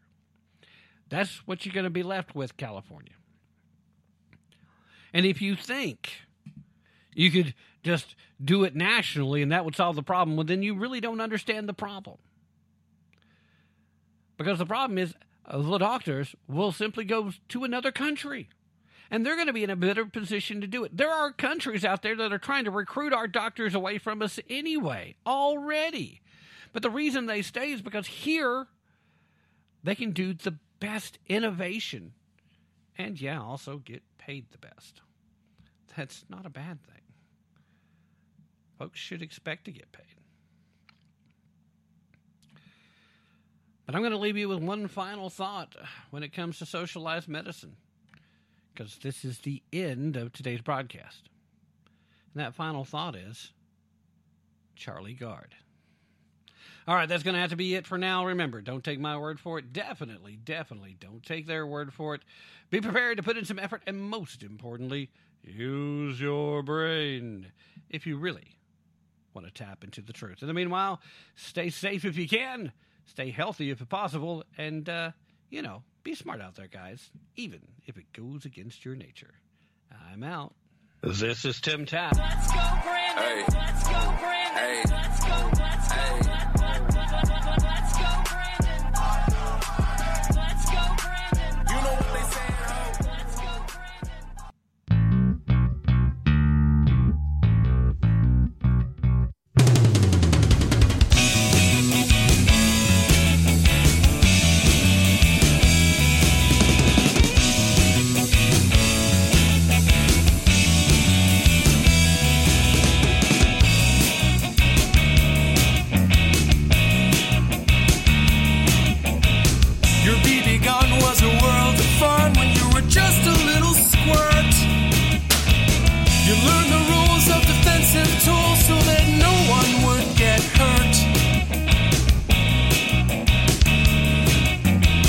You learn to breathe and you learn to squeeze till your aim was always true. You made the rite of passage, man, with your first real 22.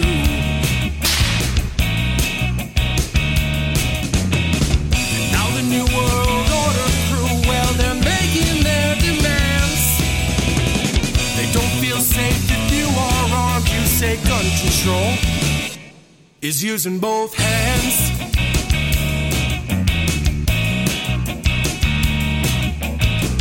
Founders knew the Second Amendment was the final one to keep, to hold our other rights intact so we'd never become sheep. Stalin, Hitler, Mao, and Pol Pot, they told us things that you never forgot. You teach the lessons to your daughters and sons, to fear the government that fears your guns. Now the New World Order crew, well, they're making their demands.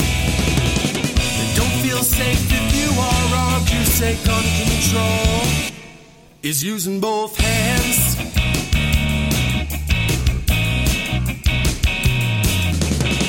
Well, I prefer the 308 to the tiny 223. It gives me more than 1,000 yards to protect my family.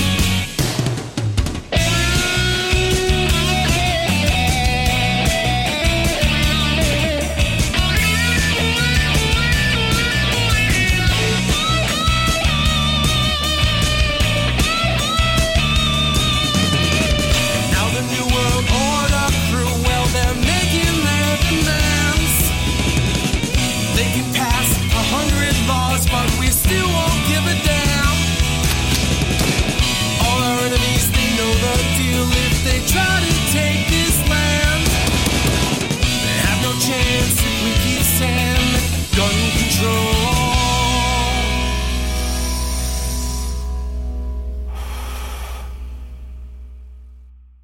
is using both hands.